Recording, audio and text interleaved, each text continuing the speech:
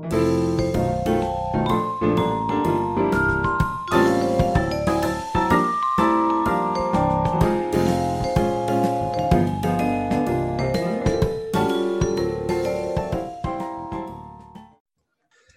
and welcome to the Aussie Nerds podcast. I'm Daniel and we're in the middle of Classics Month and we're going to talk about the Hays Code with the favourite movie of Bruno, The Apartment. How are you doing? I'm okay, yeah. Thanks for inviting me. It's my pleasure. Thanks for bringing in an interesting movie. So, The Apartment is about like sex and affairs and all the stuff that Hays, being an ultra-conservative religious person, hated. How the hell did it sneak past? Are you asking? I admit that I did a bunch of research on this. It was a nightmare. So, why did you bring this movie? Well, yeah, just because, I don't like to think about movies in terms of favorites because that kind of changes, but I think the movie that I saw most times in recent years has been The Apartments. I think it felt right to pick that one, yeah. It's an interesting movie because it switches from this like drama about this guy who's been stepped on his entire life to a romantic comedy like halfway through. I think, and that's something that Billy Wilder did very well, which was mix elements of drama and comedy. But yeah, I think that's what I like about this movie so much, is that it feels like a romantic comedy, but then it has this really dark moments, very serious commentary also on society. And yeah, I quite like that. That's one of the things that draws me to this movie. We see the apartment in question is a pretty nice apartment, but the reason that all these executives want it is to bring the women that they're having affairs with to somewhere private. And there's just so much social commentary on that. Yeah, and there's the fact that the main character basically just wants to, he wants a better life. He wants to grow up in his company. So he basically allows himself to be bullied by all these powerful men into bringing girls into his apartment. So on one side is the social commentary of, powerful men having affairs and hiding it from, their wives, and how that was so normal back then. It was at most just frowned upon, I guess.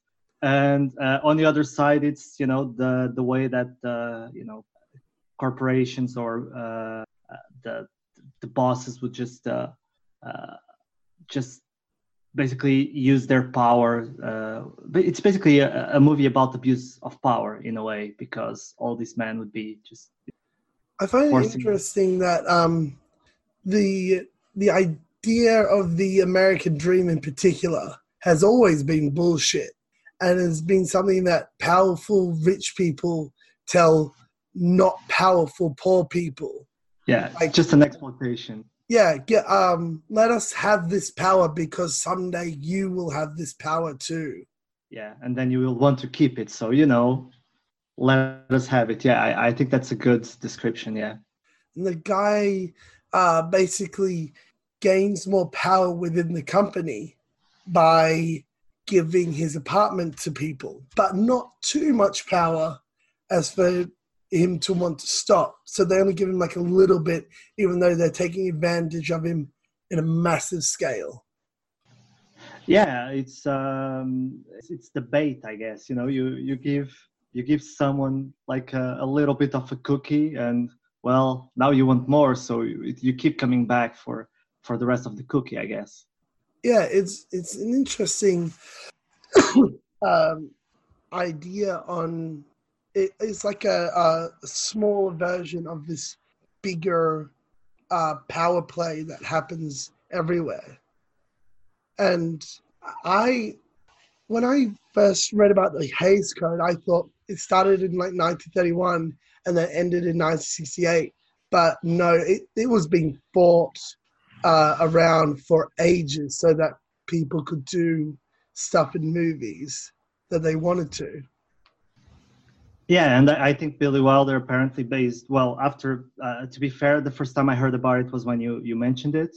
And I didn't do nearly as much research as you did, but one of the things that I saw is that Billy Wilder, when he released Some Like It Hot the year before The Apartment, they didn't get approval to be released based on the Hays Code, and I think they still released it, and it was a success, and which kind of weakened the case for the Hays Code. So in a way, Billy Wilder was one of the people that kind of seemed to be challenging that, and they did that with Some Like It Hot, and then The Apartment was the next step, I guess.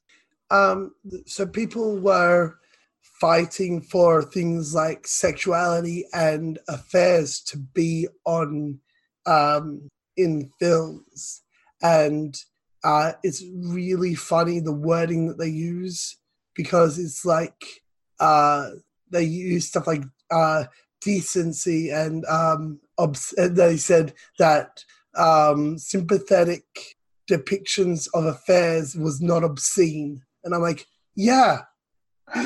Obviously.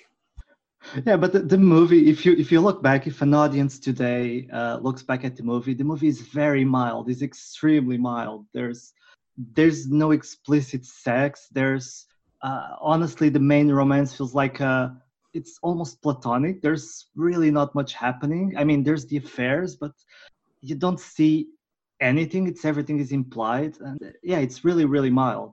Which is good, because the point of the movie isn't the affairs. The point is this guy's being taken advantage of. Yeah. I really dig the second half more than the first half, because I just felt so sorry for him, and I'm like, dude, you need to get out. Yeah, I don't know. For me, the entire movie is amazing. I mean, just from the beginning, just the music, the way that it just fills in completely from the beginning, and the way that it escalates throughout the entire movie. Yeah, it's a real masterpiece. It's really good, and the fact that it switches from like this sad, pathetic character, and we're just doing a study of him, and then we got the romantic aspect, the romantic drama or romantic comedy part in the second half, when the woman stays over at his apartment and he has to keep everyone out, is a good switch. Also a bit unexpected, right? I mean, when you watched it the first time, were you expecting that it would take that turn? I wasn't expecting it to take that turn. I thought when they introduced her, I thought that he'd leave the apartment and start dating her, but I didn't expect it to happen halfway through the movie. I thought that would be like an ending thing. Yeah, it's unusual in its structure, because I mean, the setup takes a really long time. You meet the love interest very late in the movie. It's not as early as you would do it nowadays, and then at the middle of the movie you have this situation of staying over with her, and how it develops from there. Yeah, it's unusual in its structure, but at the same time it just works really well. And him being a complete pushover, it's just like, oh my God, I hate you because I am you. I used to be like that all the time, and it wasn't until like a few years ago where I'm like, oh, I just hate doing that. I get you. I think a lot of people can relate to that, because, we all at some point have been that guy, the guy who doesn't want to say no, who wants to cooperate and, sees an opportunity in getting better in life. So you want to take it. You don't want to do anything to threaten that opportunity. Yeah. So we've all been there, I think. Yeah. And it's like an extreme version of it. They're taking over his apartment. I love that the guy said, hey, can you give this woman a key? Can you make an extra key so that we don't have to share a key to your apartment? And I'm like, fuck off.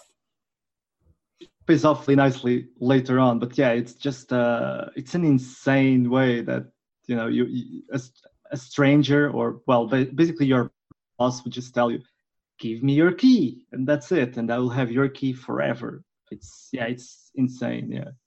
I do like the payoff when he gives him a fake key and leaves the apartment and just leaves and gets out of there. Yeah, we just said really early with the other guy. I can't remember his name, but the guy who's supposed to leave the key under his mattress and gives the wrong key. So the whole thing is engineered from the beginning.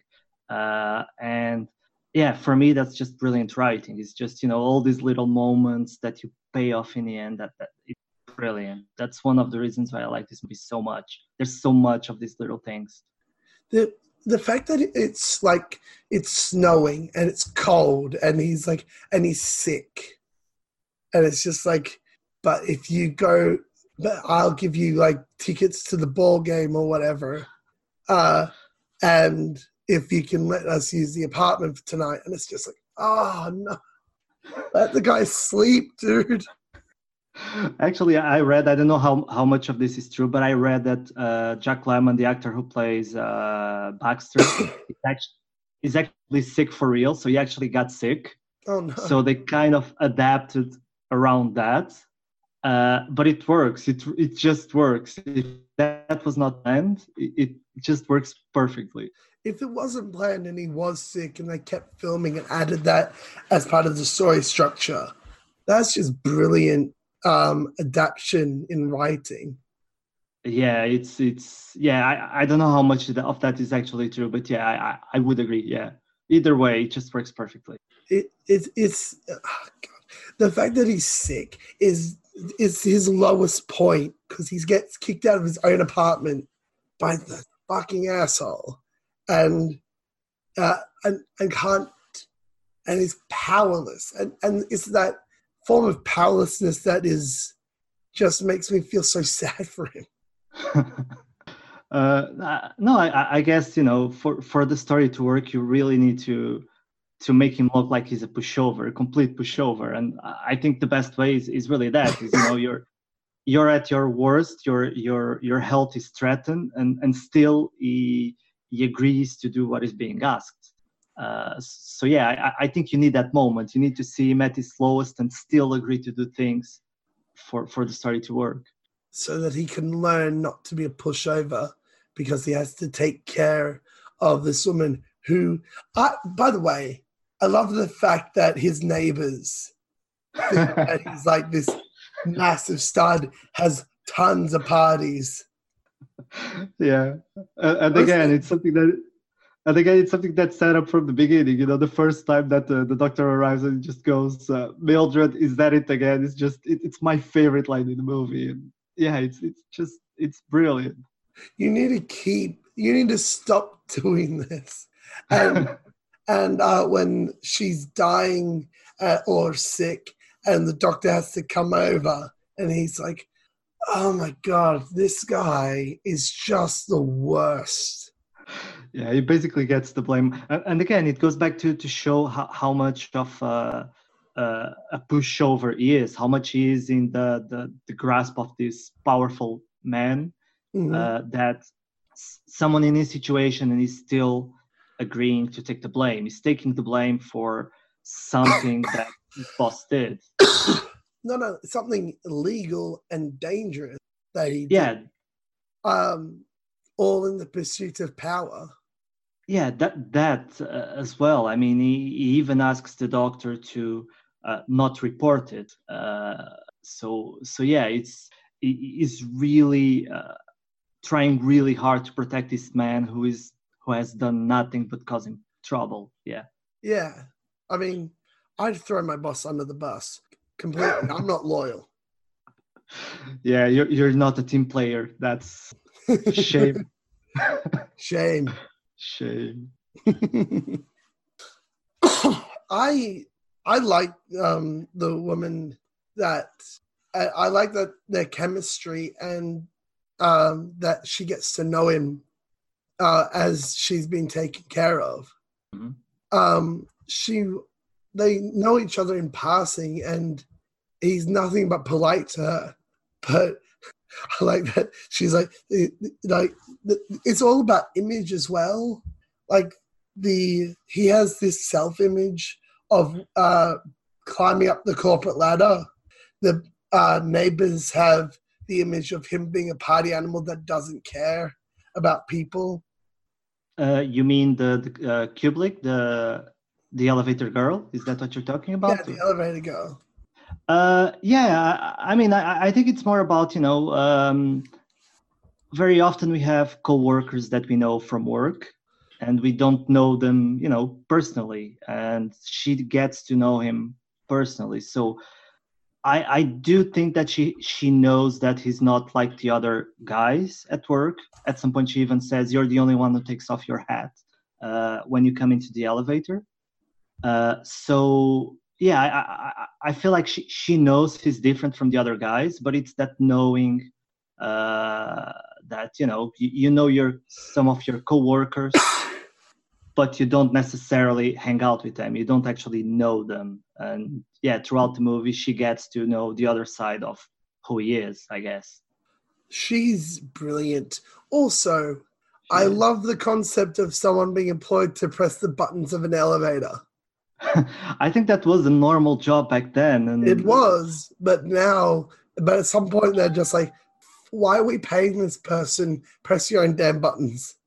Yeah, it was weird, and a lot about this movie.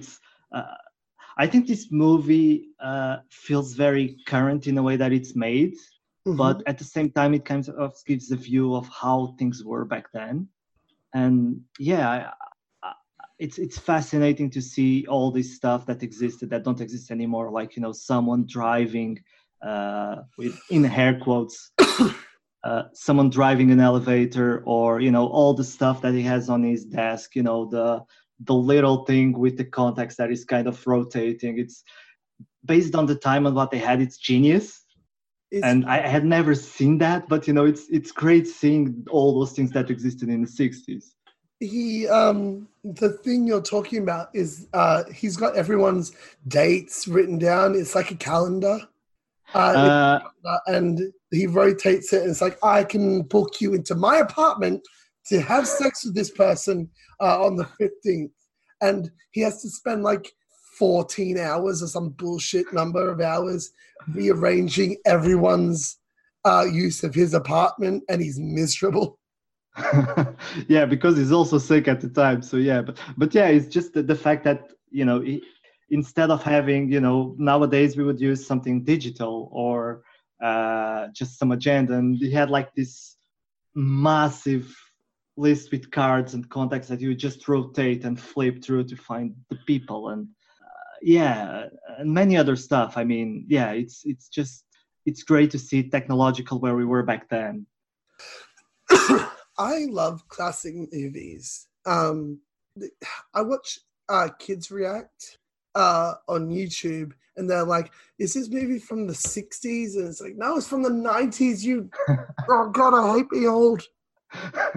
But like, kids don't care about stuff from the 60s. And like, if it's not Star Wars, that's the earliest they'll go back to. Yeah. Which sucks. And it's a shame. We're losing the classic movies because everything's moving to digital, and if it's not making money, then they don't care. Yeah, and they keep remaking films, and I'm not against remakes. I mean, some of my favorite films are remakes. Hitchcock has a movie that's The Man Who Knew Too Much. Mm-hmm. He made two movies. He made one in the 30s, and then he remade it in the 50s, and it's a great movie, the remake. The Thing, Scarface, The Thing, they are remakes, so it's not against remakes, but I think there are movies that you don't remake. For example, you don't remake The Apartment, you don't remake The Godfather. Those movies are amazing. What are the chances you're going to do better? I think you can remake The Apartment because you can have it in a more modern context of people being used in order to get famous or whatever. It's an interesting structure that you could use in a modern context. But like, one of the things that I like about it is that they're all still like businessmen in the 60s. So they're all trying to be like proper and speaking properly and have an upper class image. And it's all bullshit. Yeah. Yeah, behind everybody's backs they are doing all these other stuff. Yes. um yeah, I don't know, I guess you can remake these movies, but it needs to be a fairly different movie. You cannot try to do the same thing. It Oh, no, really needs you can't to do be, like this movie again. You can do the same premise and change the context. yeah, it would need to be something very different to work, I guess. Uh, it, I love it. It reminded me of Ned Flanders. Yeah. I can see that. Yes.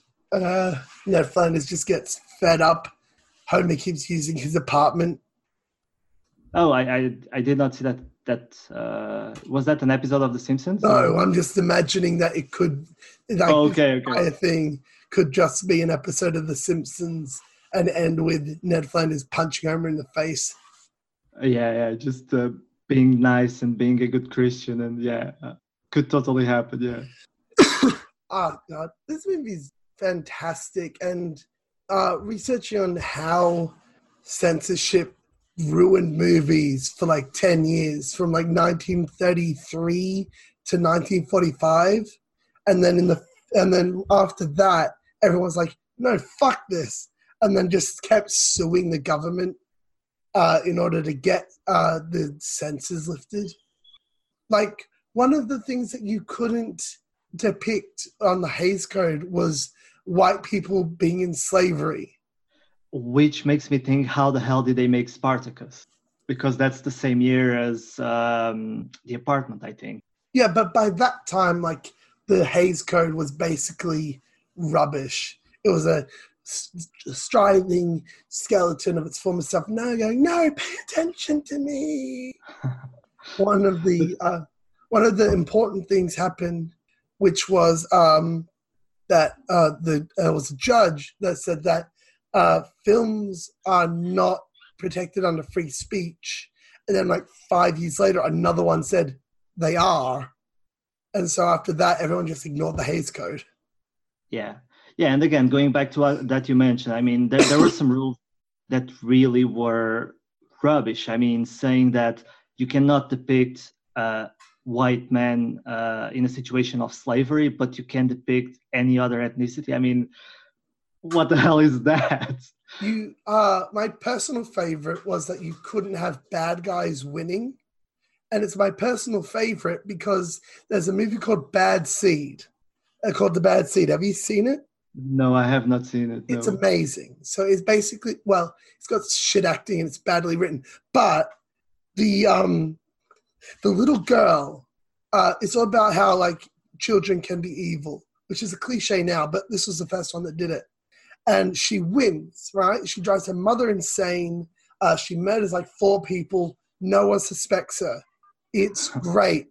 But the Hays Code said you can't have her win. So after the movie's finished, after she's gotten away with everything and no one suspects her, she gets struck by lightning and explodes. She's reaching up for a doll and she gets struck by lightning and explodes, which is fantastic. I don't know which one is worse: the fact that you'll have a little girl murdering everybody and winning, or the fact that you just kill a little girl because she cannot win. Yeah, by being struck by lightning. So the Hays Code said you can't have her win. That's not moral. Fine, we'll strike her with lightning and have her explode. They're like, that seems fair. Seems fair to me. It's the greatest thing that's ever happened. Yeah. Well, yeah, I think it's a good thing that, I mean, and artists often do that, kind of trying to, push things that they believe, or push against things that they don't believe. And they kind of did that, as early as the 50s and the 60s, and trying to push the boundaries of what the Hays Code allowed to do. The Hays Code basically ruined cinema for like 10 years. And it wasn't abolished officially until 1968, which means that in 2018, we had cinema longer than the Hays Code. Like from when it was abolished to 2018 was how long the Hays Code was in place. 40 years, I think.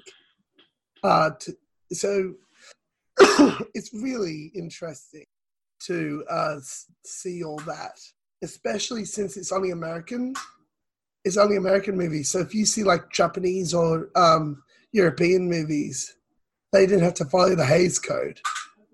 Yeah, which and that's probably why you'd have a lot of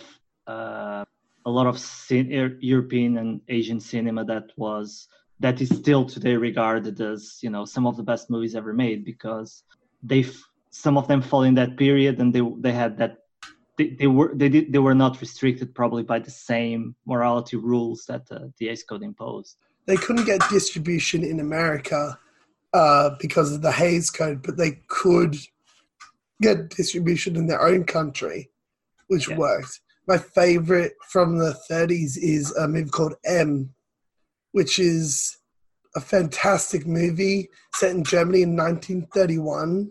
And it's about the mobsters and the police trying to track down this child murderer. It's one of the best movies on that topic ever. Fritz Lang, right? Yeah, Fritz Lang. I can never remember his name. Yeah. I love movies that push the boundary and have to, but like don't go too far. Like with The Apartment, it would be terrible if like it showed actual sex, because who cares? It's not about that. Yeah, exactly. And I think I always thought that there was this. I really love movies all around. Up to the early 70s, because they had like some sort of magic. I think it has to do with the innocence that there was in those movies most of the time. They try and depict normal people, what they want to be seen as moral people put into these situations. And that's hang on a second. So the fact that people try and present themselves as being upper class and proper is rubbish. And I like movies that show that these upper class business people that try and project an air of superiority are, you know, terrible, or at least normal. Well, but I mean, that's kind of what the characters should be, right? Show more than one side, and that's really who everybody is. It goes back to what we were discussing about, you know, you can have a coworker that behaves a certain way when he's with you, or yourself, you behave in a certain way with your coworkers, but with your family, you're a different person. With your closest group of friends, you're a different person. You know, you have all these different facets that you present to different people, I guess. I think it's a fantastic it's a fantastic thing for movies to show us what's happening underneath a surface level of people. That's why the Addams Family was so successful. Everyone loves the Addams Family because it was a parody of like the people that were all upper class and trying to be proper. And what people love is that they unabashedly love each other, which is uncommon for sitcoms. But they are also really messed up. Yeah, like all of us. Yeah, I like that in the TV show, at least. The Addams Family, the joke is that they unconditionally love each other, even though they're weird. but like in other ones, you just have them hating each other all the time. Yeah. You create conflict just for the sake of it, I guess. That's what you're saying, right? Yeah, They're yelling at each other and for reasons that sometimes you think, well, that's not a big deal. yeah. In most sitcoms, the conflict is the internal conflict of the marriage, but in the Addams Family, everything's external because they're just like, sure, you can play with your anaconda or whatever. I love the movies of the Addams Family because they just take that one step further, which is great, and they just depict sex, and they're in a BDSM relationship, and it's just like, yeah, but they're great and love each other unconditionally. And she cuts the heads off roses. Love the Addams Family, but showing that the underside of what is being outwardly presented is why the apartment works so well. Yeah, I agree. That's one of the factors. I mean, but I would say it's not just the story that works well in the apartment. I mean everything. I mean it's great acting, great cinematography, great. If you look at it and from a technical level, it's also just amazing, and it's funny, and it's I don't know. It's just a fantastic film where everything just fits in correctly. It's a delight to watch because you have the romantic comedy at the latter half, so you get the payoff of watching this guy suffer, and in the first half you have it is brilliant. I love the cinematography, just showing the his world collapsing on itself when he's being taken advantage of. Like we see a bunch of close-ups of him as he's being talked at and trying to please everyone. And then once he's free in his apartment, we see a bunch of more wide shots and him being a part of the apartment instead. Mm-hmm. Yeah, it's technically really well done. Yeah. Oh, what do you think of the score? The score is amazing. I mean, like I mentioned before, I mean, just from the beginning, from the first, just the first music you hear when you have like the outside of the apartment is just, it's just phenomenal, and it just fills in completely, and it makes its presence noticed, which I mean, generally it's not good if you're noticing it, but in this case, it really is good that you're noticing it. Some scores like that. Yeah, and it just goes through all of that all the way to the end. And yeah, it's, again, I can't praise enough how amazing the entire movie is technically.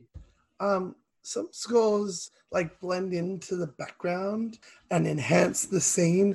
And other scores are like the Star Wars score, where they have a life unto itself.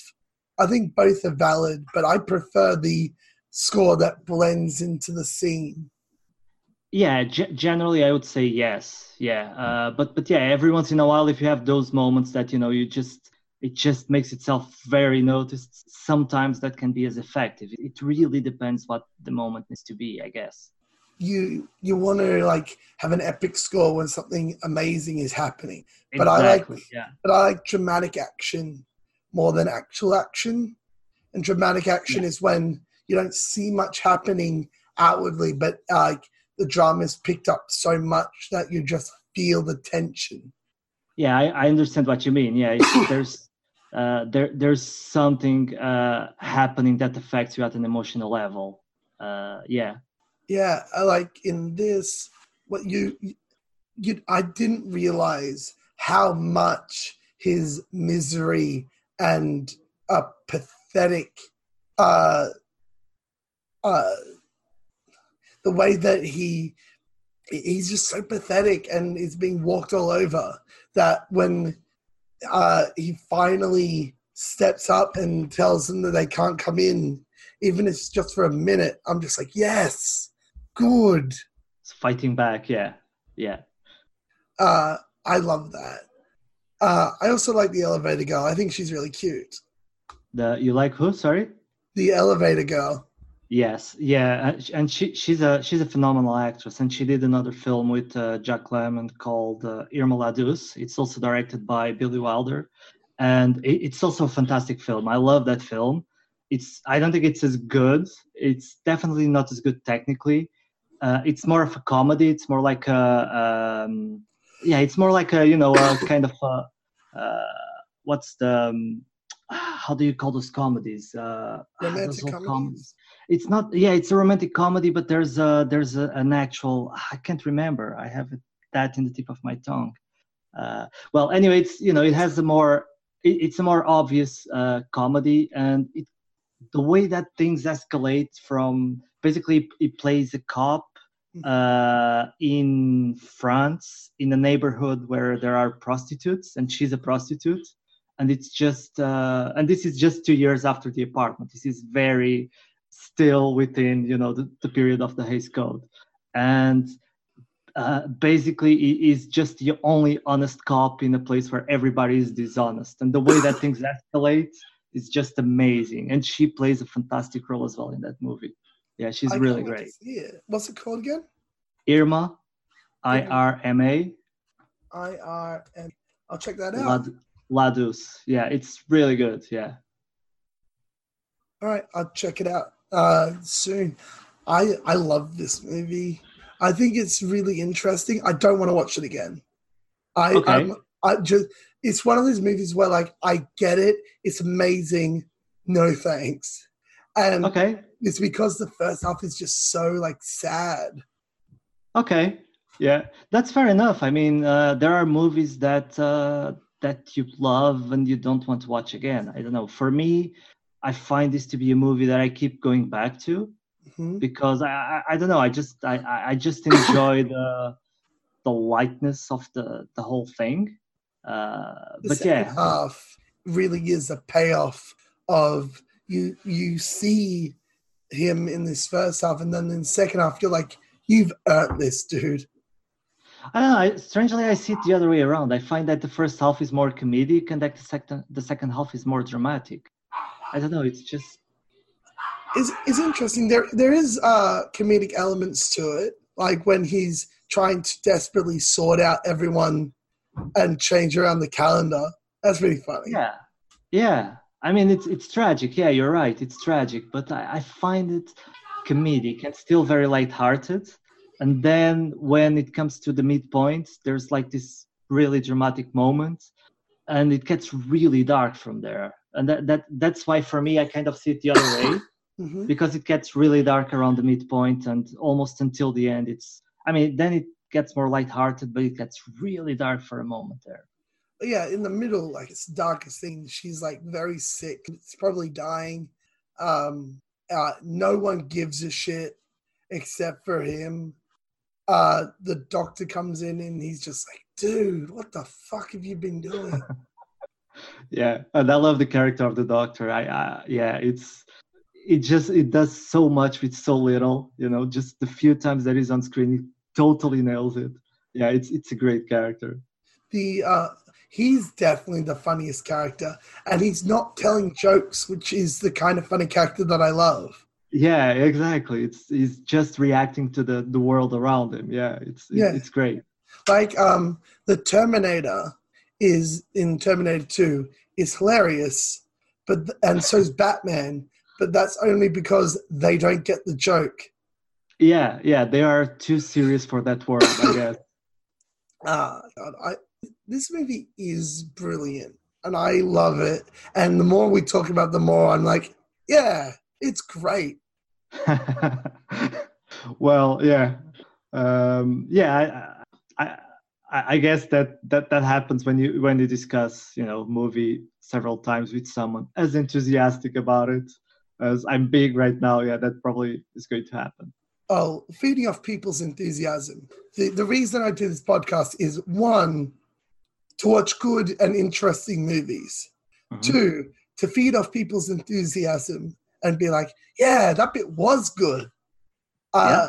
Which I like that. That's fun. What's your favorite scene? Sorry? What's your favorite scene? My favorite scene. Wow.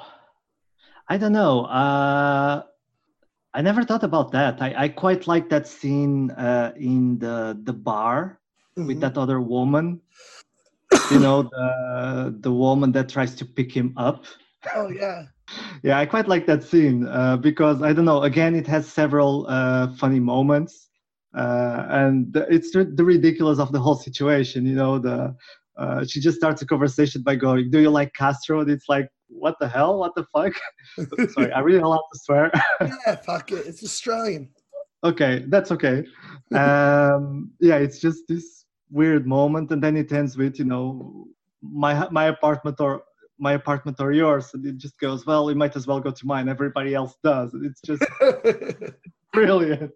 It's I love that scene. Yeah, it's so funny. Um, this reminds me of there was a documentary about a guy called Scotty.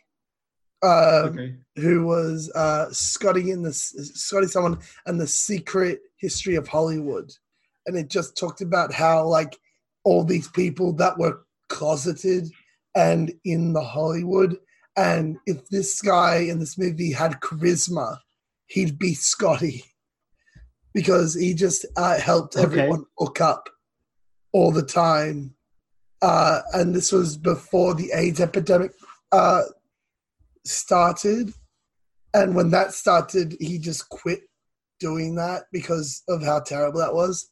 But like in a parallel world, have a really bad cough, man. way I saw similarities between this guy and Scotty, even though they're completely different movies. Okay, yeah, I don't know the movie you're talking about, but yeah. Not many people have said it.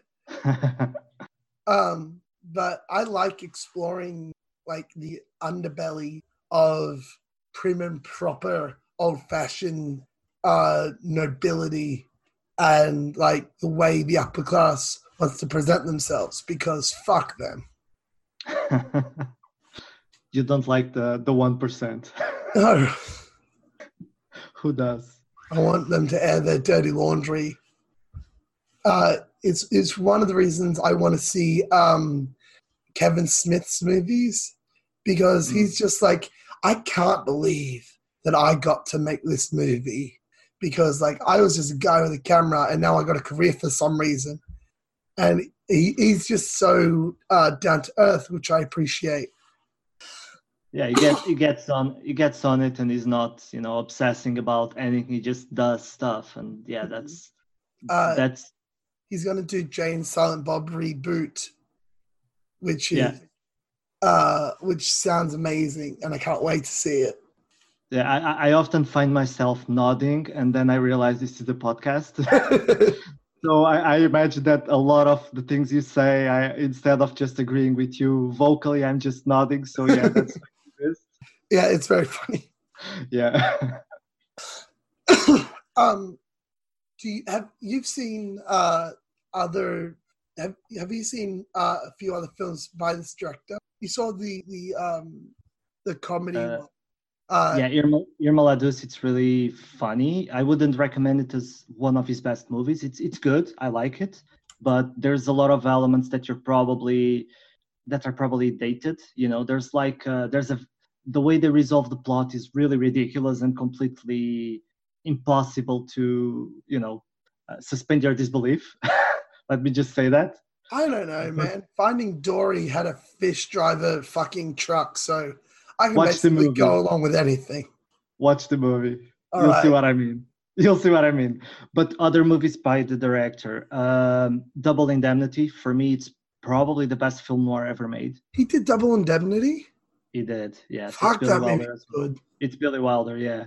And the lead actor is Fred MacMurray, who plays his boss, his film. Nice. So, I like that he has a group of people that he wants to work with. Yeah, he worked with Jack Lemmon a lot. He also worked with a few times with Walter Matthau, which was, well, he did several films with Jack Lemmon as well. Shirley MacLaine he worked with a couple of times. Yeah, William Holden, I think he also worked with him several times. So yeah, he seems to have like, I think pretty much every director has like the group of actors that they like to work with. Yeah, which like that makes sense. Yeah, Making a movie is really hard, and if you like the person, you're yeah, gonna exactly. watch them over and over again, especially if they're good at it.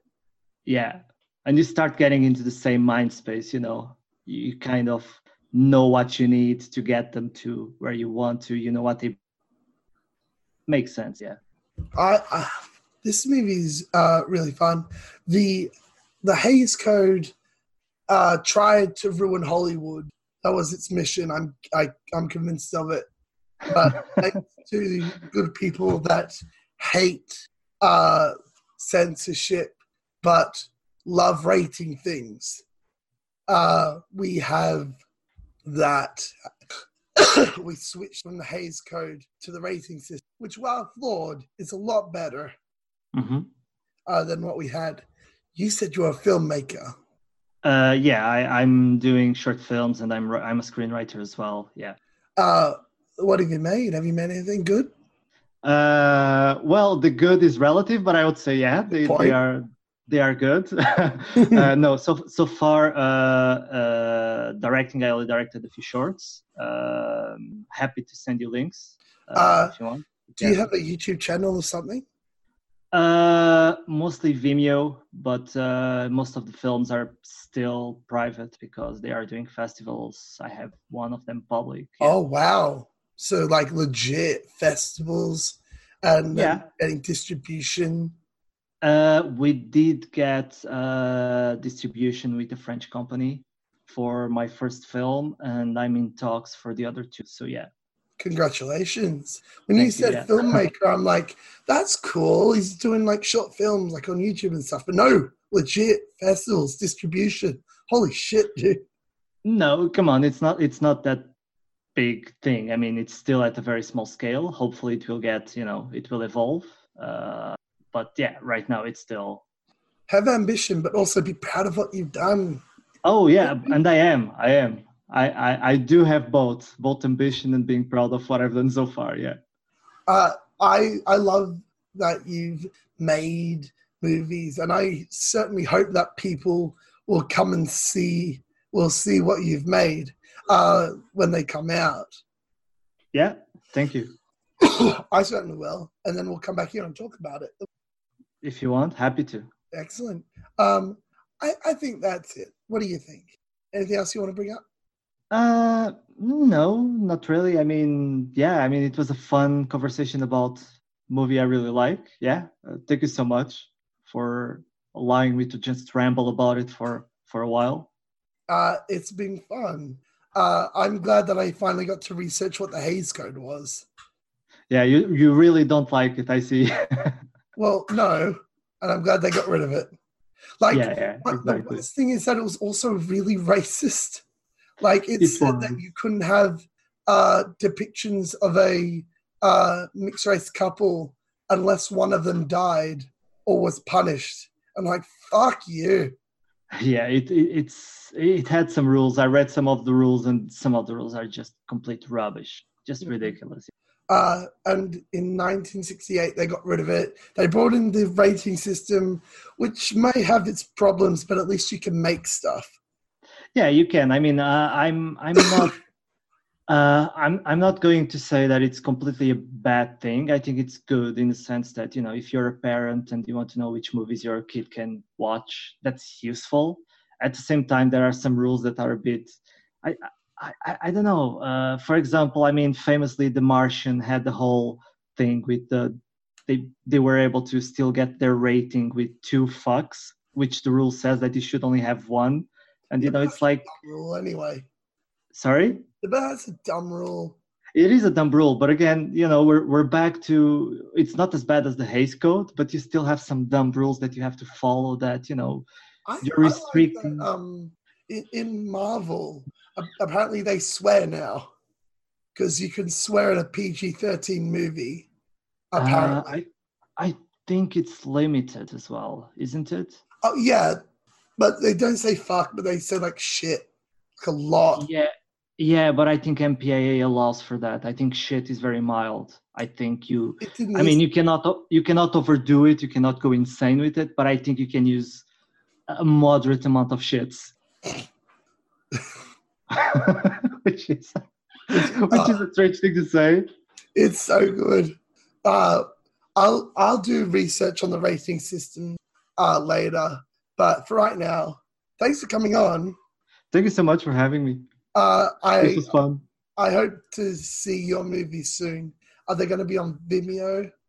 Yeah, happy to send links. Yeah, it'll be fun. Is there any way that the people can follow you online? Yes, my Twitter, I'm at Caterino_Bruno. And yeah, my Vimeo channel, which I don't remember, but yeah. The link for that will be in the description. If you put the link, yeah, I can send that to you. Twitter and Vimeo, Facebook page if you have it, any of that stuff. Just send it to me, and all the links will be in the description. You can follow me at Aussie Nerds Pod. If you want to be on the podcast, tweet me there. That's the best way to get in contact with me. I have Facebook, Aussie Nerds on Facebook. Subscribe to this. Each week I talk to someone about their favorite movie, and sometimes I do massive amounts of research on background information. It's always a fun time. Thank you. This has been fun. Until next time, goodbye.